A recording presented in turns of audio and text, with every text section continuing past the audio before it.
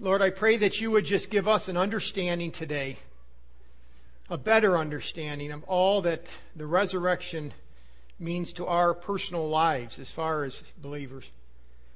Father, it's so easy to lose the excitement of all that the Christian life and all that you have given to us in the Christian life. Father, I pray that you would help us to better understand through the life of Mary Magdalene. Father, again, we thank you for the resurrection. We thank you for forgiveness. We thank you for being brought into the family of God.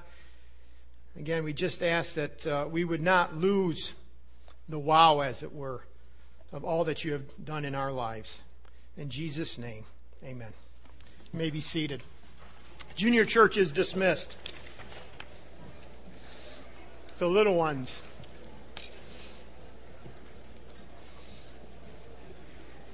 One man said this: the resurrection is God's amen to Christ's statement, "It is finished." The resurrection is God's amen to Christ's statement, "It is finished." If you'd like to turn in your Bibles to John chapter 20, we're going to be there looking at Mary Magdalene. After the service on Communion Monday, Thursday, I was talking to Dan Guthrie, and he was telling me, he said, during the sharing time, he said originally I was just going to use one word: wow. If there was ever a woman or a person in Scripture that you could say that about, was Mary Magdalene, on how she approached the Lord. And I really just want to break her life down in relationship to the resurrection. Because again, she understood, she didn't lose the wow. She didn't lose the excitement. She didn't lose the heartthrob to follow the Savior. And you're going to see that today. By the way, let me say before I even begin that the person in Luke that I just referred to, who was forgiven much, is not Mary Magdalene. Many have thought that was her there, not named, but that is not her. But let me give you some things about Mary Magdalene. The first is that Jesus Christ himself first appeared to her. It's amazing that Jesus appeared to her first and not an apostle. She had no primary place in his ministry other than being a disciple. And of all things, she was a woman. And I don't mean that derogatorily. From my standpoint, from a Jew or Roman standpoint, that's how they would have looked at it. In fact, a woman could not even testify in a Roman court. So when Jesus went to a woman, that would actually put more emphasis. Well, why would you go to her? Why wouldn't you go to a man? And yet the Lord himself chose first to appear to Mary. We would have thought again that he would have first of all appeared to Peter or to John. But he showed his personal love and concern to one of his closest disciples. And I will say that she was one of his closest disciples. Again, he picks out one who perhaps loved him more dearly than the rest and loved her on a personal basis. Now again, we find her in John 20 verse 11. And again, when it says Mary, he's talking about Mary Magdalene. Mary stood outside by the tomb weeping. Weeping. We'll get that in a moment. Other than to say this, the word weeping means unrestrained sobbing. Have you ever been to the point where you were so distraught, you were just, and people would try to talk to you and comfort you, and there was no talking or comforting to it? That's where she was. That was the state she was in. And this grief, this pain was coming out of her heart. Deep, deep down. In fact, you're going to look at some of the things that were told to her, and you're going to say, well, why didn't she get it? Because she was deeply saddened in her heart to the point where she wasn't listening to everything that was being said. Now, to get us up to chapter 20, verse 11, let me tell you some of the things that have already happened. Mary has gone to the tomb with other women early in the morning. We don't know exactly how many women. There was at least 4. There was Mary Magdalene, Mary the mother of James, Salome, a few others. We find this in Mark 16. She comes to the tomb, sees the angel. This is what the angel tells the women. Do not be afraid. They were afraid because of the angel. For I know that you are looking for Jesus who has been crucified. He is not here, for he has risen. Now he says that. And it said that in a number of passages in Matthew, Mark, and Luke. It says that they were filled with fear and great joy. They ran to report it to his disciples. Other passages say they were trembling. They were astonished. But the point is, they didn't really get it. In other words, they were stunned. They heard him say it, but they didn't understand that what the angel was saying, that he is risen. So they go to the tomb, they come back, tell Peter and John. Peter and John run off, and you know the story. Peter runs, Peter looks in, John runs in, John sees, John believes. Peter and John leave the tomb. Apparently Mary's over here. Again, it doesn't say exactly where she was, telling the disciples. Peter and John are over here. And apparently they may not even cross paths, because now Mary's at the tomb a second time. By the time we get to chapter 20, verse 11, this is the second time that she has come to the tomb. Apparently, some other women were following behind her, because after Jesus interacts with her, he also meets them. We'll see that in a moment too. So you have this going, they come to finish the burial. He's not there. Angels say he's risen. Go tell the disciples. But then, you know what it says about the disciples? They didn't believe either. They would not believe them the first time. Well, again, they weren't expecting resurrection. They should have, but they weren't. And so now Mary's back and she's weeping. In fact, you can see, and there's 4 spots where it says that she's weeping.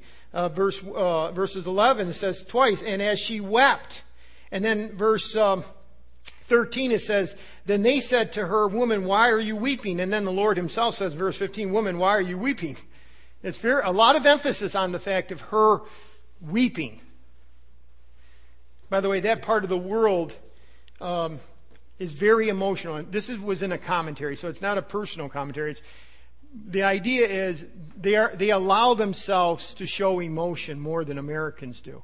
And part of the process of healing was showing emotion and was weeping. In other words, if a person was hurt to the heart, they wept openly. And that's what you see her doing. Unrestrained sobbing. You might say, well, why does the Scripture put so much emphasis on this? Well, let's think back about who Mary was. Again, her name was Mary Magdalene, because she was from this town of Magdala. It was just right up from Tiberias. It's just a way to distinguish her. She was not, by the way, when I say the word, the name Mary Magdalene, what do you think of many times? Things that Hollywood have put in your mind.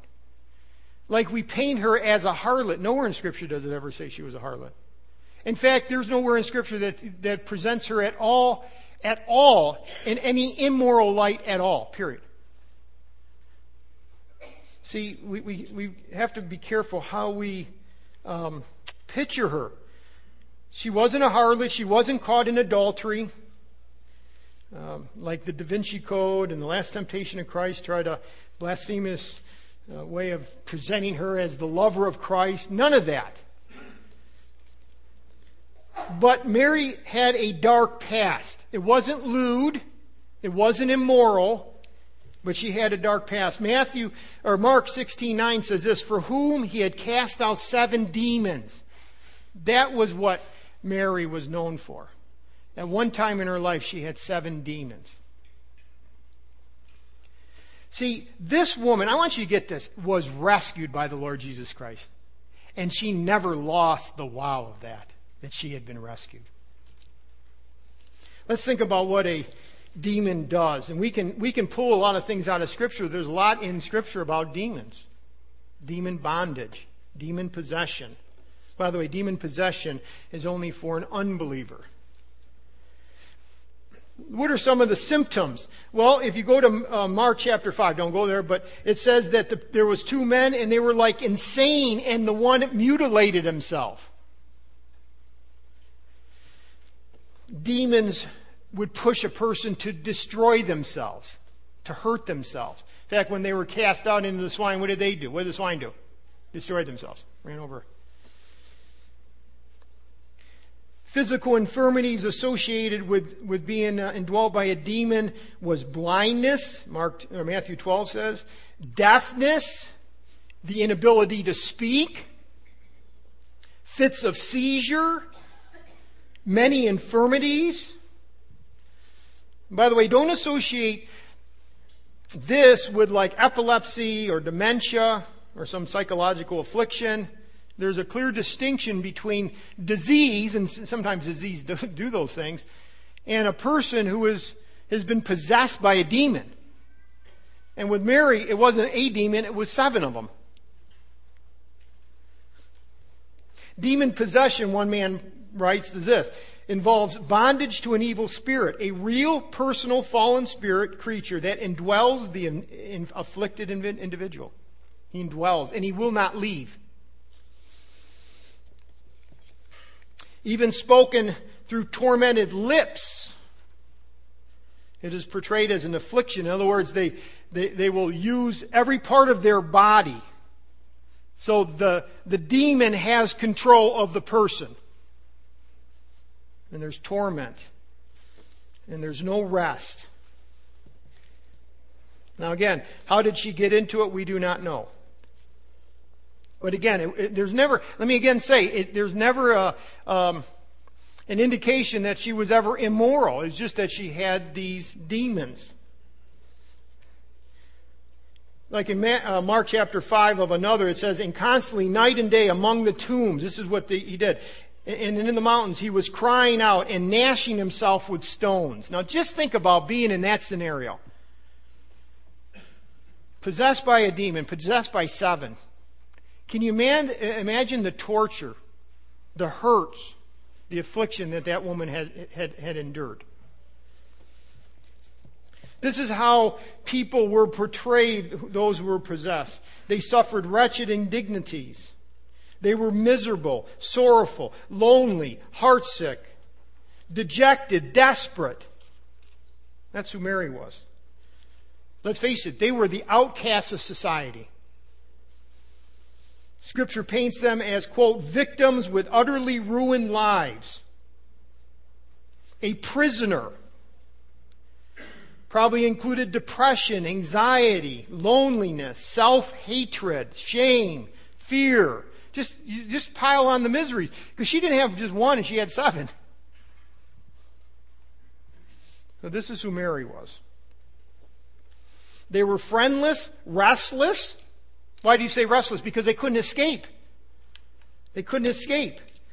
Joyless because their whole life was just full of darkness. And hopeless. I say hopeless because it was a spiritual condition, not a physical. Spiritual beings. And yet it says of Jesus whom he had cast out 7 of those. Now think about that. 7. And now she's been rescued. And this is the point. Her whole life was wrapped around Jesus Christ. From that point on, her whole life, she was what Romans 12 would call a living sacrifice.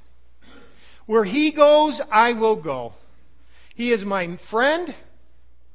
He is my teacher. Rabbi, he is my master. Because he has rescued me. Have you lost the wow of your salvation? Has he delivered you from sin? Now again, he may not have delivered you from a demon. He delivered you from even worse. He broke the chains of sin. He delivered you from hell itself, if you're a believer in Jesus Christ.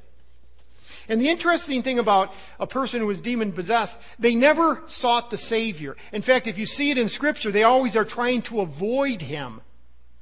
It's that he is calling out to them being the person, not the demon, or actually talking to the demon. but calling out to the person or tracking the person down. In other words, it's Jesus who is the seeker. And that's what he did for her. And when he healed her, it was instantaneous. That's one thing you see in Scripture. When Jesus did something, it was complete. And Mary knew it, and she owed everything to him. And she was loyal and devoted to him for the rest of his life. It shows in Luke and a number of other passages, if you really start playing it out, that she tracked with him from that point on. In fact, it was very unnatural normally rabbis had men follow him, but if you find in Scripture, Jesus had women as well, and she was one of them. In fact, her name appears first, which indicates probably she was the oldest. She might have been a widow. She may never have been married. By the way, some would say, see, look at the implications of that. Rabbis didn't have women follow, but here he had an entourage. And yet remember, the enemies of Christ were always trying to catch him. They accused him of being a wine bibber and a glutton and all the other, and yet they could never pin anything on him. So again, everything that we talk about here has to be of a perfect nature, right? There was no indiscretion, no impropriety. When Jesus went to the cross, John 19 says that they, being the women as well as the men, they were standing by the cross of Jesus.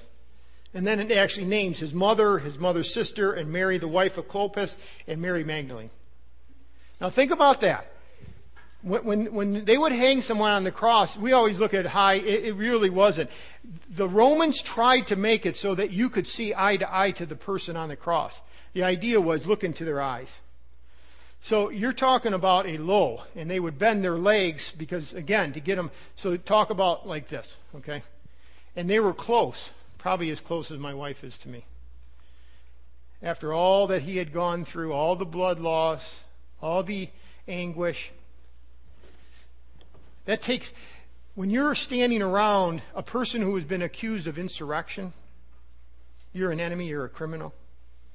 You're against Caesar, all the things that had been thrown at him. See, she was identifying himself with the person who was hanging there on the cross. It would seem, one man said, that out of the entire circle of 11 men, only one was at the cross, John. But there were several women whose love for the Lord was certainly evident. We don't find the disciples all. You don't find 15 people around the cross. The Bible pictures it as John. Remember, Mary, is given is to be cared for by Mary, the mother of Jesus, by John. He's there. The only other people you really see mentioned there are the women. The weakest, and yet the most committed. Matthew 27, later on in the scenario, as the day progresses, it says this, looking on from afar off. And apparently what happened was she and the women, as the crowd became more rowdy, they perhaps were even pushed away. Either that or just the gruesomeness of the crucifixion and all that he had been enduring just drove them away, literally just because of how horrible, how gruesome the whole sight was. And yet from afar off, she's still watching. Now catch that. She doesn't leave. Even after they take him off the cross, Joseph and Nicodemus take him away to bury him. It says, looking on to see where he was laid. She was there. It doesn't say that the disciples followed, but it tells about two women. One of them was her. She followed to see where the body was going to be placed. In fact, if the disciples wanted to know where the body was, they probably would have asked her. Because she was that committed. He's dead. I want to just see his body. I just need to be near him. And what does she do early in the morning? Well, he's already been wrapped, it says, with 100 pounds of spices. Burial spices. But she comes back to finish the process because it was done quickly. So her and the women come back. Her faith was shaken. By the way, it was. Her hopes were shattered. They were. But her love for Jesus Christ still endured. She went to the tomb, saw the angels, heard it, went back, told, but then came back, and she was still weeping. It's because she hadn't understood it yet. Well, let's look at the conversation between the angels and also the Lord. Verse 12. And she saw two angels in white sitting, one at the head and the other at the feet, where the body of Jesus had lain. Then they said to her, Woman, why are you weeping? That's very, very important. Why are you weeping? Didn't he tell you that he was going to rise from the dead? By the way, he did it like 4 or 5 times in the Gospels before even the trial started. Did we not just tell you when you came here just a little bit ago that he is risen? This is a gentle rebuke. That's what it is. A gentle rebuke. See, she has every reason to weep if Jesus is dead. So they're rebuking her. Well, you're thinking he's still dead. Didn't you? Why are you weeping? By the way, it's not just one gospel. They all say the first time when she shows up at the tomb, he is risen. So, I mean, it's very clear from the gospel presentation that the angels were very clear to the women the first time that he is risen. It wasn't a secret. So now she is being gently rebuked. See, the angels would be saying it this way. Isn't this time for joy? Why are you weeping?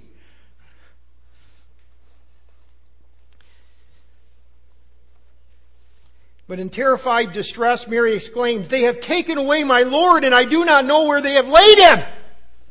I mean, you can almost see almost like frustration.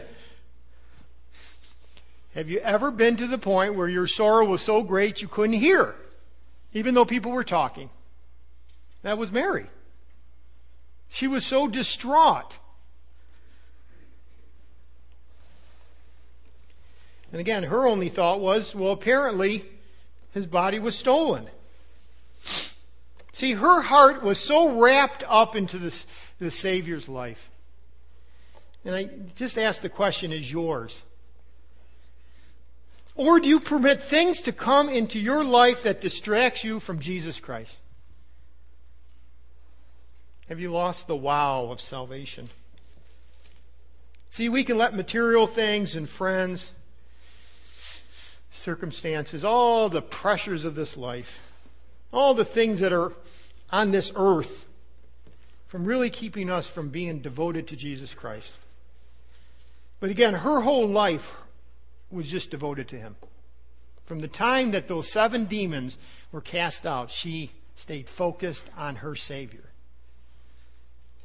I mean, to her to live was Christ, and for her to die was gain. Well, for her to live was Christ, because at that point she didn't understand the resurrection. Now, give it a few more sentences, and for her to die was gain.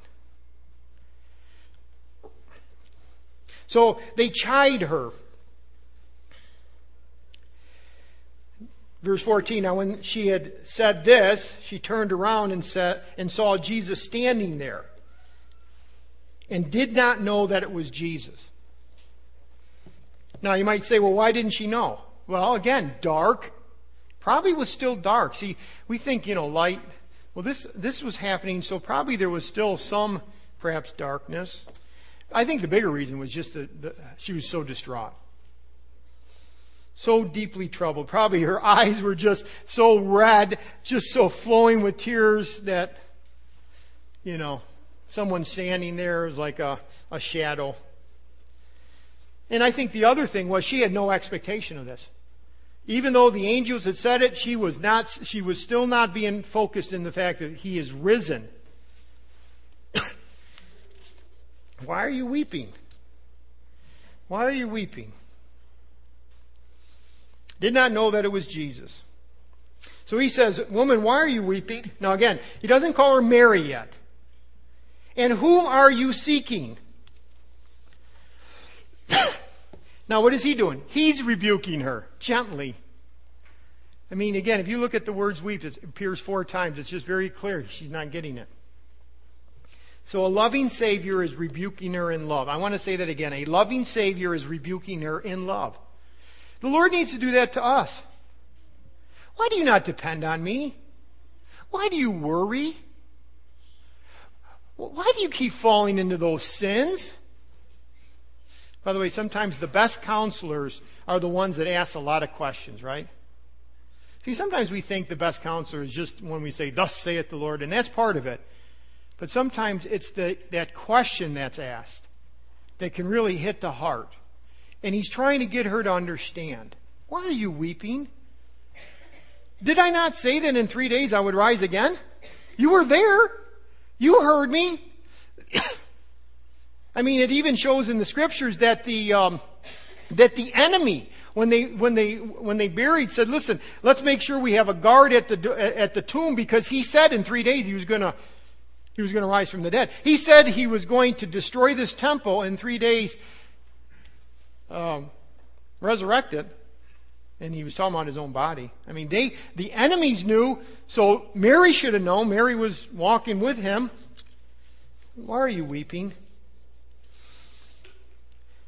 Second part of verse 15, she, supposing him to be a gardener, said to him, "Sir, if you have carried him away, tell me where you have laid him, and I will take him away." Now think about this. He's a grown man with 100 pounds of spices wrapped around him. Do you know how heavy? And this woman is saying, "Listen, just tell me where he is, I'll take him." There's no possible way she could have carried him. Just, she's just beside herself. "I just need to be near him." Shows her devotion. Shows how committed she is to him.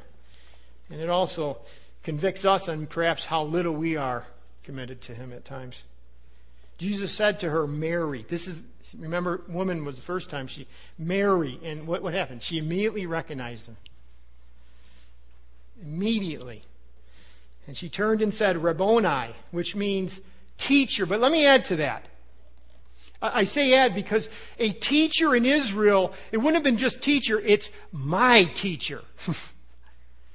You're my teacher.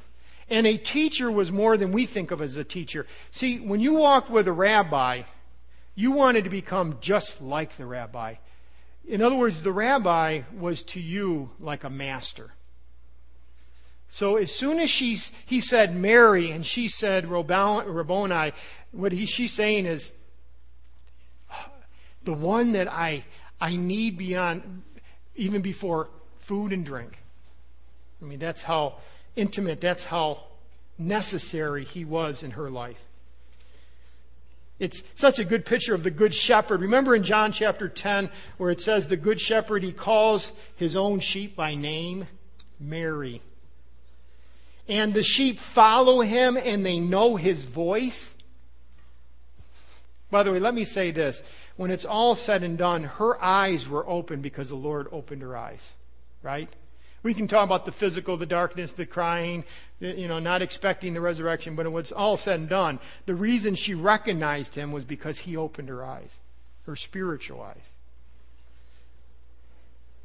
But this sheep is going to follow the shepherd. Well, let's go to verse 17. It says, and Jesus said to her, "Stop clinging to me." Now, from 17 to 17 and 18, we see some changes, some new things that have happened in the relationship. In fact, I put new relationships, new relatives, new responsibilities. See, some things have changed, and she hasn't understood this. But as soon as she says Rabboni, apparently what happens is she just just clings to it. It's like thinking a relative was dead, finding out he is alive, would you ever let him go? And Mary and he says, "Stop clinging to me." The word clinging means to adhere, to fasten yourself to. It wasn't just like grabbing a hold of, she had him, and the idea was she was never, ever going to let him go. She was going to be wherever Jesus was from that moment on.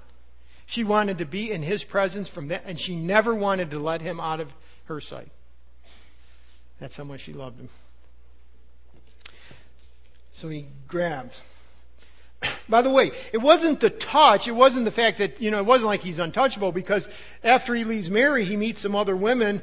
In Matthew 28 it says, and it says, and they came up and took hold of his feet and worshipped him. The women that had been following, so again, Peter and John go to the tomb, they leave, she's there crying, he meets Mary, she grabs him, does the rest of this, and then Jesus is leaving and meets some other women. They touch and worship him, and it's okay. It's not like he's untouchable.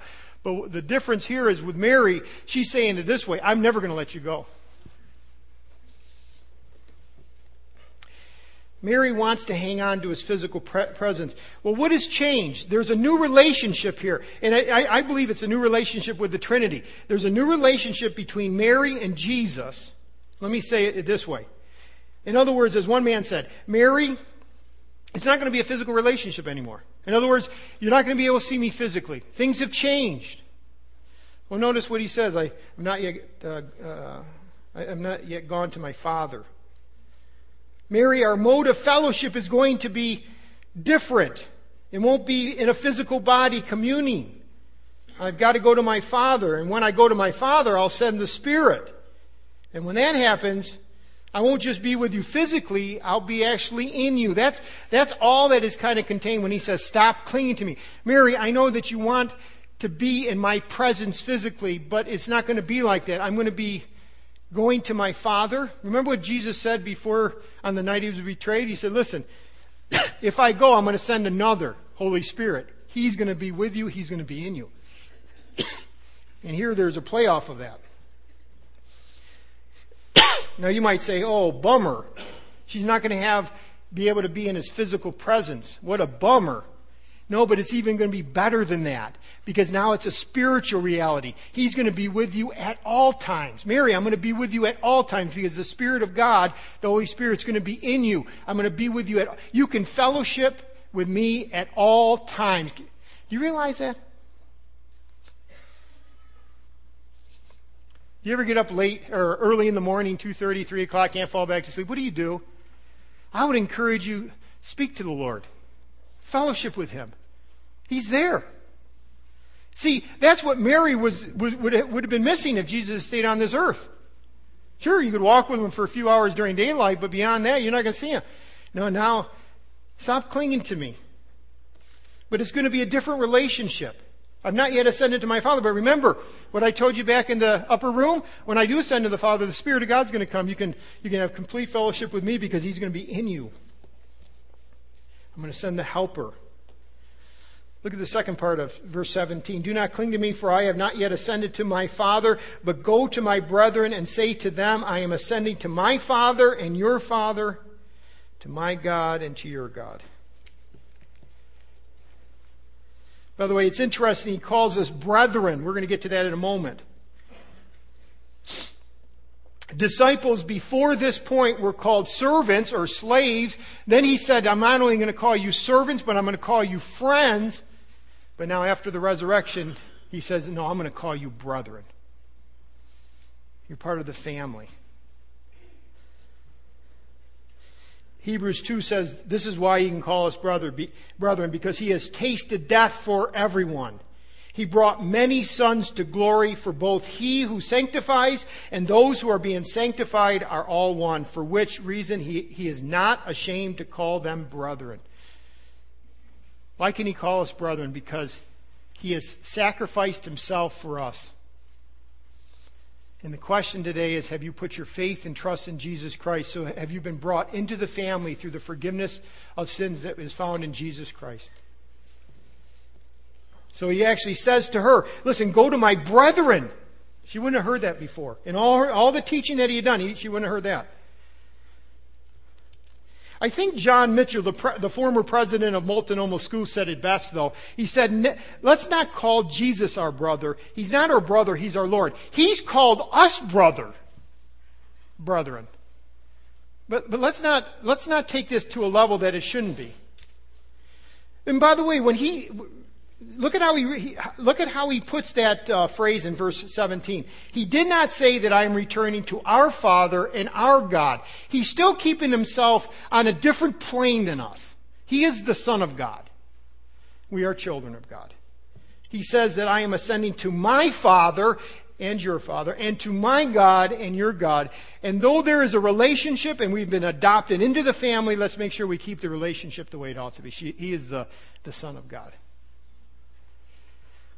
So we who were alienated because of our sin, we who were condemned because we were unrighteous, have been graciously justified through the blood of Jesus Christ and brought right into the family of God. And He can call us, He's not ashamed to call us brothers. Now think about the things that you even did this week as believers. The things you said, the things you did, the things you thought. And yet He's not ashamed to call us brothers. Why? Because we've been adopted into the family. As one man said, positionally before God, you are as good as Christ. Positionally, not practically. We're still sinners. Positionally before God, you are as good as Christ because we're in Christ. God sees you as holy as Jesus is positionally holy. Our righteousness is Christ's righteousness. That's why we're secure, because we're identified with Jesus Christ. So we have a new relationship. We have a new relationship with Jesus because He is no longer here, but we can have fellowship with Him continually. We have a new relationship with the Holy Spirit because when Jesus left, He came. And we have a new relationship with God the Father because when He ascended, again, God became our Father as we have been placed into the body of Christ, as we've been placed in the family. We've been adopted. In fact, Romans 8 says this, that we can even cry out, Abba, Father. That's a very tender, intimate term. We can call the God of the universe Abba. Well, not only that, let's go on. Let's just go back to this idea of brethren. We have new intimate relationships, not only with God, but with each other. Now again, I'm not talking about with every person on this earth. I'm saying if you are a believer in Jesus Christ, you have been brought into the family of God, and we have a new intimate relationship with our brothers and sisters in Jesus Christ. He says, go to my brethren, tell them what has happened. Ephesians 2:19 says, now therefore you are no longer strangers and foreigners. That's what we used to be before we came to Jesus Christ. By fellow citizens with the saints and members of the household of God. We are part of the household of God. John White puts it this way, talking about this whole thing about brothers. You're my brothers and sisters in the Lord. How should I look at you? How should I relate to you? How should we relate to each other? He writes this, quote, you were cleansed by the same blood, regenerated by the same Spirit. You are citizens of the same city, a slave of the same master, a reader of the same scriptures, a worshiper of the same God. The same presence, Holy Spirit, dwells silently in you as in them. Therefore, now if that's true, if we're all common, okay, we have everything in common. Therefore, you are committed to them, and they to you, talking about each other. I am committed to you, you should be committed to me. They are your brothers and sisters in Christ. Whether you like or dislike them. Whether you like or dislike some Christians. Some Christians irritate you. Some Christians bother you. You know, we're still committed. You belong to them. You have responsibilities towards them that they must be discharged in love. As long as you live on this earth, you are in their debt. Whether they have done much or little for you, Christ has done all. And he ends with this.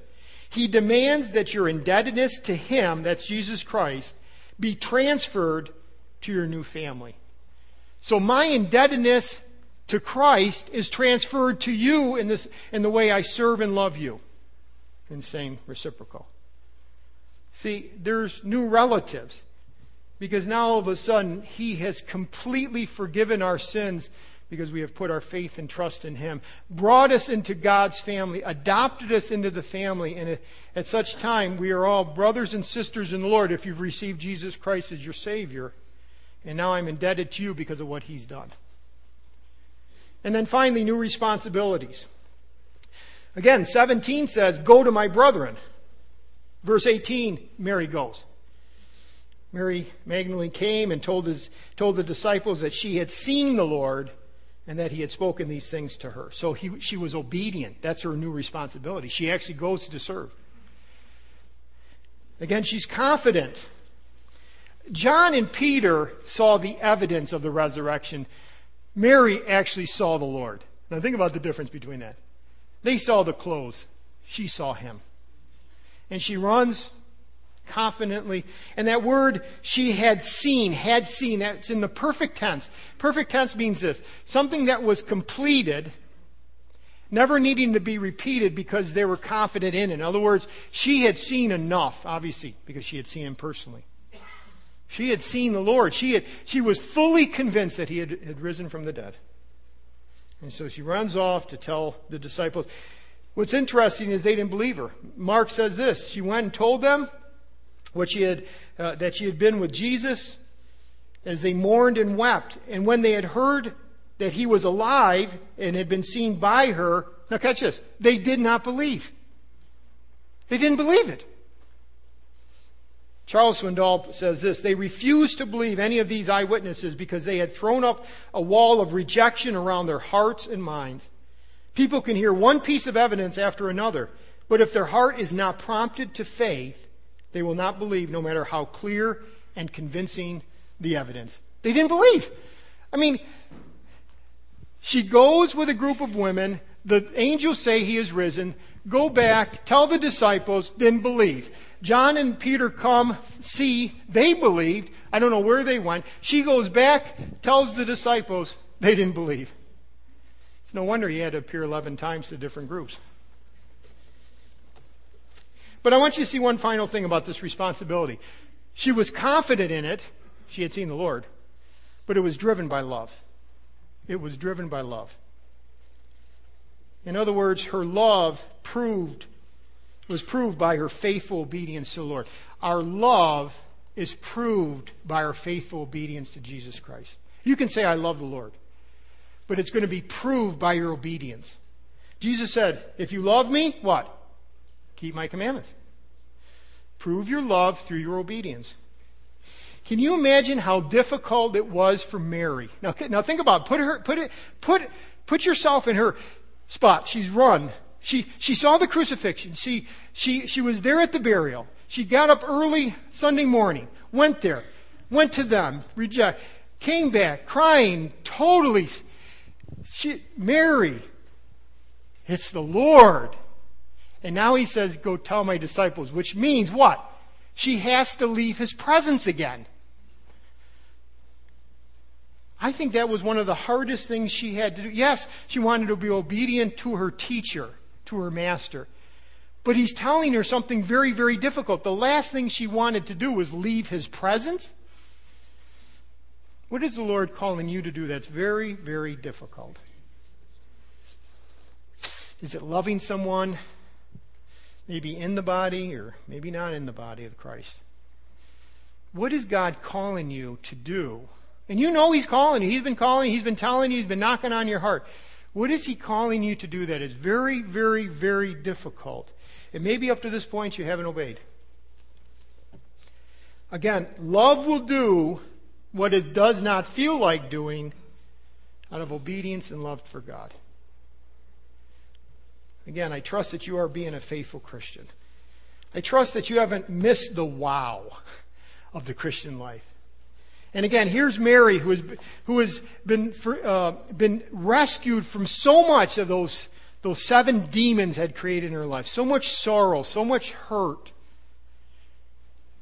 And there's the Lord. And the Lord says, I want you to go tell my brethren. And the thing that she has to do at that very moment is decide, am I going to be faithful and obedient to Jesus Christ, or am I going to go on my feelings? So again, I trust that you are ones who say, I haven't missed the wow. I want to be obedient because obedience shows my love for Jesus Christ. And Lord, if you show me, if you tell me, I'll do it. Don't we want to be that type of people? Lord, just tell me what you want me to do. Show me in your word. In fact, He's going to tell you, get into my word, because I'll speak to you through my word. Get into my word. And Lord, as you show me what you want me to do, I will follow you. And I would say this, thank you so much, Lord, that we can fellowship with you continually. It's not like I have to see the person. He walks with me on a moment by moment basis. I just need to make sure I avail myself of his presence in my life. You want to be that type of Christian? Lord, I'll do whatever you want me to do. Don't let me lose the wow of all that you've done in my life. One of the last things our Lord said to his disciples, he said, go into all the world and preach the gospel. Go into all the world and preach the gospel. And the question is, do you understand the gospel and have you received the gospel of Jesus Christ? He's saying going into all the world and tell every person of the fact that I died on the cross for mankind. I died so that they might live. I died so that they could be forgiven. Tell them that they can be forgiven. Tell them if they put their faith and trust in me, that they can become children of God, like John says. And the question is, have you done that? Or are you holding the weight of sin on your shoulders? Are you a picture of Mary Magdalene, who was crushed by all the things of this world and her own sin, and yet the Lord Jesus Christ came along and saved her? She was forever grateful and followed him. Are you in that position? Have you received Jesus Christ as your Lord and Savior? If you say, no, I haven't. I've been religious, go to church. I feel the weight of my sin. I've never had it forgiven. You can cry out to him. And based on his sacrifice on the cross, if you believe that what he's done on the cross is for you, put your faith and trust in him. He will forgive you right now. But if you have been forgiven, are you telling people about that? He tells us. He told his disciples. He tell us. Go, preach the good news to every person that you meet. Isn't that great news? That is the best news that you could ever have.